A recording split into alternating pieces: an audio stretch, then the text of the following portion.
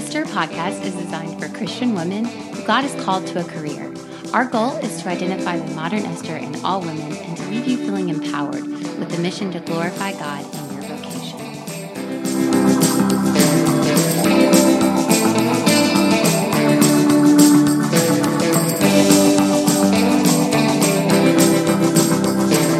Hello, everyone, and welcome back to the Modern Esther. This is Danielle, and I'm actually located in Perdido Key, Florida. I'm on vacation with my family, and due to the holidays and vacations, Amy and I could not get service with each other, so she won't be able to join us this week, but she sends her best, and she's sorry. And I was contemplating going inside to record this episode, but I thought maybe you guys would want to hear the waves. They're just so soothing, but they might sound more like on your end. But anyway, if you do hear that sound, that is the waves. I am super excited to be talking about this week's episode entitled Jael, the Fierce Warrior, or the Stay-at-Home Mom. And that is a question we'll be discussing at the very end of this podcast. So be thinking about your opinions on that. I mean, you've heard a little bit about her story from last week. I did want to thank everybody who is a new listener. Welcome. And all the loyal followers as we continue to study Deborah. The last episode, Amy and I discussed all the varying qualities of Deborah, as she is a judge, a prophet, a wife, a poet, political leader.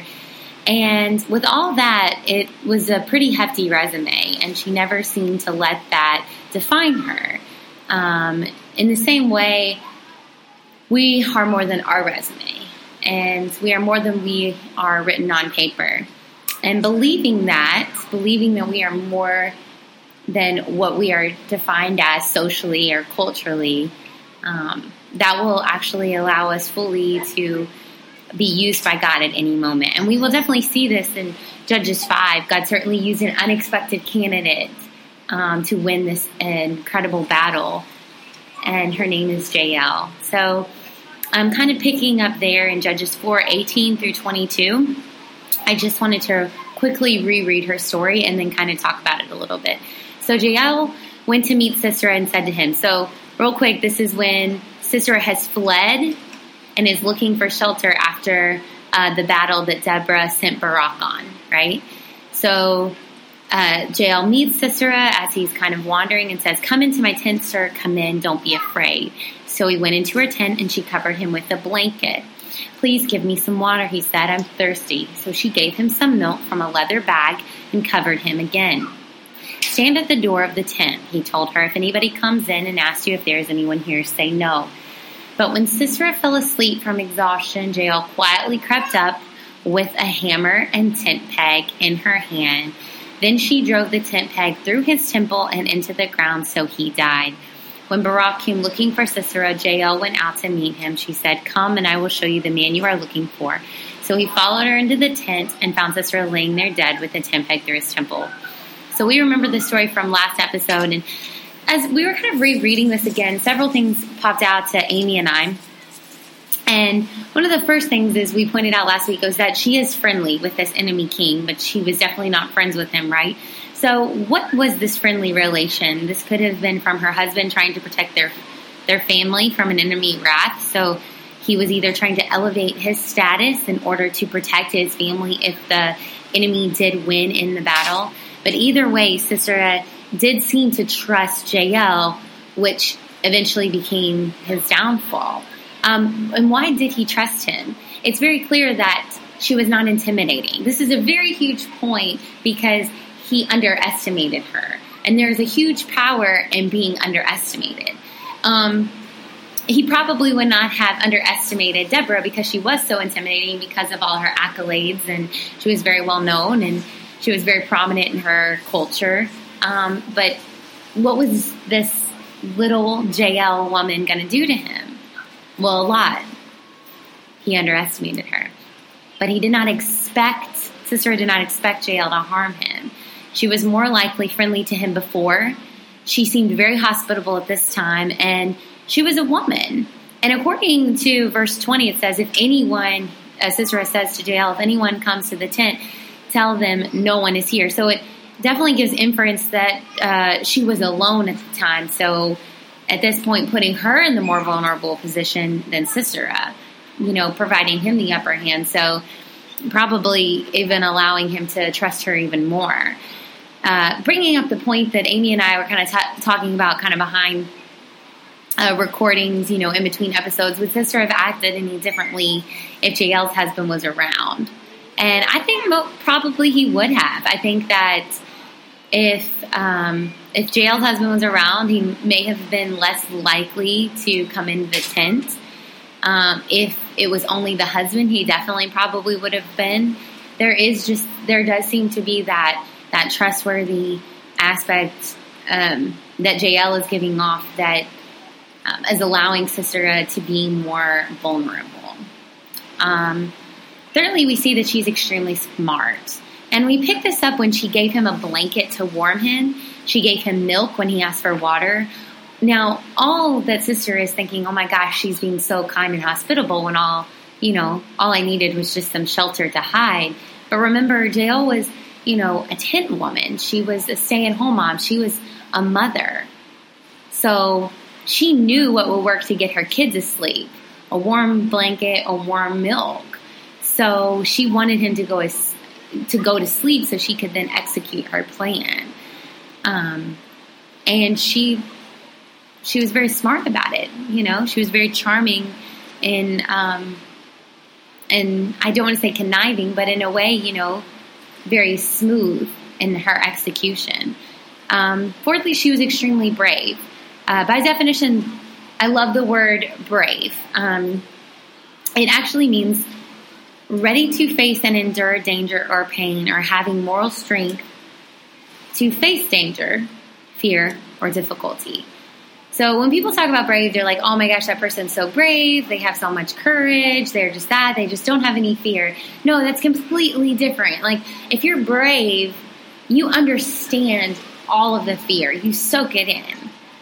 You understand you have weighed and measured every single danger, pain, difficulty, and fear, and have understood the consequences that you could about to ensue. But in spite of all of your fear, in spite of all the pain that you could, in fact, endure, you act anyway.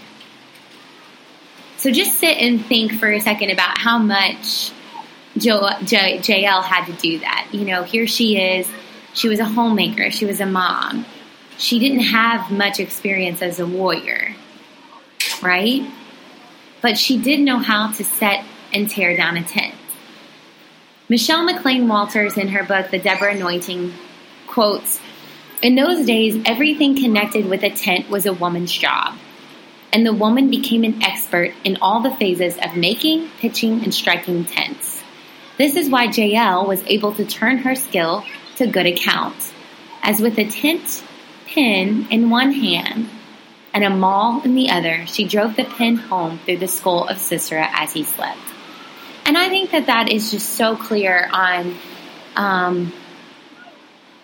the fact that she didn't have the hands or the skills of a warrior, but she knew what she was good at, and God used that. She was very smart in her field, in homemaking, in tent pitching, and really that's all it took. She didn't have to be a Deborah. All she had to be was a Jael, and that was what won the entire battle. That brings me to my next point, and that's the title, is a warrior or a stay-at-home mom. And I love this. It was originally going to be You Are More Than Just a Stay-at-Home Mom, but I didn't want to offend anyone if they're very comfortable being a stay-at-home mom, because that's a really tough job, being a stay-at-home mom, raising your kids. I have a friend who has 3 kids and is a stay-at-home mom. I have another friend who has 3 kids and is expecting one on the way, expecting her 4th kid. And it's crazy to see how composed they are. And they have just got this system that works for their family. And they, without them, their family would truly fall apart. It's the hardest job in the world. My mom's always described it as being a mom is the hardest job in the world. But I didn't want to cut any mom short by saying that they weren't a warrior. Now, I'm not yet a mom. I hope one day to be. But from what I'm experienced with my own mom and my sisters and my friends, there isn't much of a difference. What I mean by that is there isn't anything my mom wouldn't do for her kids and anything that she wouldn't protect us from. She's literally the epitome of a mama bear. So if you come at her kids, you come at her. And there's actually very little that she wouldn't do to protect her kids. And I've seen many instances of that. So in some ways, my mom has never been trained in the ways of war. And yet I would consider her one of my biggest fighters that's ever been in my life. And I think that in the same way, Jael knew the consequences of sister of winning the war and what that would mean for her and herself as a female, and that she would most likely be taken away and treated as a sex slave and separated from her children, and who would raise her children and what would happen to her children under the reign of this Canaanite king. And so, ultimately, what are the risks? There is none. She's going to be the mama bear. And if an opportunity presents itself, and if God's called her to do it and bless that situation, then she's going to do it. One of the other things that I loved about Jael was her motives were extremely pure. She risked the ultimate thing. If anything were to go wrong in her plan, it would definitely mean death for her and her family and her children, right? And her entire family. But she didn't even think about the victory that she were to claim. She didn't seek fame and glory. And I wonder sometimes that you have to kind of stop and wonder, are we willing to stand up? It's a twofold question. Are you willing to stand up and fight the battle when you know the consequences are bad? If she were to miss the tent peg and he were to wake up and her family were to die, or are you also willing to stand up and fight the battle when you know that you may never get the glory? And I think depending on your personality, those two questions are going to come into your mind. And I think that she was just willing to do it to protect her kids in this war. And what we see in Judges 5:24 is that God, through Deborah, gave her glory anyway. She was known as, and I quote in Judges 5:24, "Most blessed among women is Jael, the wife of Heber the Kenite. May she be blessed above all the women who live in tents." May she be the most blessed stay-at-home mom. And I just love that Deborah wrote that. I love that Deborah gave her all the glory. I love that she was her cheerleader. I love that she was able to praise another woman and not say, "Well, I was the one who gave you the vision." No, she was willing to say, "But you were the one that was brave when we needed you the most." And she,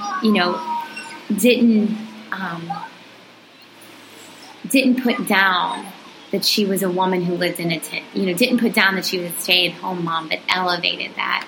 And when I read that, again, this time looking at her from a woman who lived in a tent, it just gave me cold chills knowing that Deborah was really trying to encourage other women in this time to arise and to be companions of God and to take their claim in this world that God really did provide for us as well as men. And she wasn't in a competition with them. She wanted women to be on the same team. And I think that setting aside your pride, again, was that question, are you willing to set aside your pride if it means shining the light on someone else? And Deborah and Jael both exemplified that wonderful characteristic. We also wanted to take a moment to talk about Jael and kind of move off of Deborah, because she really is the true heroine of the story.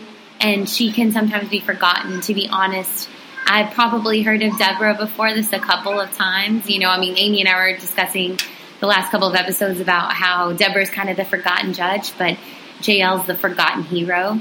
And And it's sad, and I think that we need to remember that God never forgets you, that He has a plan for you, and He is grooming you for what He is doing in your life. Just like He was grooming Jael for all the time she was putting up a tent. She could have never known that it would have became her weapon in the fight for the Lord. I love what it says in Deuteronomy 31:6. Be strong and courageous. Do not be afraid or terrified because of them. For the Lord your God goes with you. He will never leave you or forsake you. Heroines will arise in unforeseen places. If this story has taught me anything, it's definitely that when it's your time, when an opportunity presents itself, it doesn't really matter who you are or what you're doing. The only thing that matters is, will you arise? Michelle McLean Walters again says in her book, many times when we obey the Lord, He is setting us up for the greatest breakthroughs of our lives. God is in the habit of anointing ordinary things and making them extraordinary. He took Moses' ordinary stick and caused it to be a conduit of power for miracles. When He took Jael's skill with the tent pin and wounded the strong man. Whether you are a woman on the front line like Deborah or a stay-at-home woman like Jael, this is the hour we must let God take whatever is in our hands, i.e. skills, gifts, and talents, and let them be used for the glory of the kingdom. You just must arise for the occasion when it's called, and you must be willing to put down your pots and pans and pick up the tin peg. You must be willing to set aside your memos, your briefs, your manuscripts, and pick up the sword of truth and breastplate of righteousness. You must be willing to turn off your phone and listen for His voice of truth. For when the time comes, we will need to arise and be ready to fight in the army of God. Every day you are in training, and when the time comes, you will not fail. As it says in Psalm 46:5, God is within her. She will not fall. God will help her at the break of day. God, I thank You so much for all of the Jaels that I've experienced in my life and that I've witnessed. And I just thank You for all the Deborahs too that are in the forefront, but then let other people get the victory. And I thank You for putting certain circumstances and situations in our life. And I just pray that when that time comes, that we will arise, that we will just for a moment take that chance, no matter how scared we are, to step out of our comfort zone, pick up our tent peg, and act in all of Your glory so that we can fight in Your great battle. God, make us warriors for Your name and make us women of faith. And I ask this in Your name. Amen. Thank you guys so much for joining us, or me, I guess I should say. We look forward to catching up with you all in 2 more weeks. We're going to be talking about Deborah's husband, Lapidus, and it's going to have an interesting spin, but it's really important in the character of Deborah and who we are as women. And so thank you so much for joining us and for utilizing the email. Oh man, I'm loving seeing all your stories. So please continue to write to us at themodernestorpodcast@gmail.com. Check out our website, themodernestor.com. Follow us on Instagram and our Facebook page. We just love hearing from you guys. Thank you so much for all your support. And we'll see you in 2 weeks. God bless.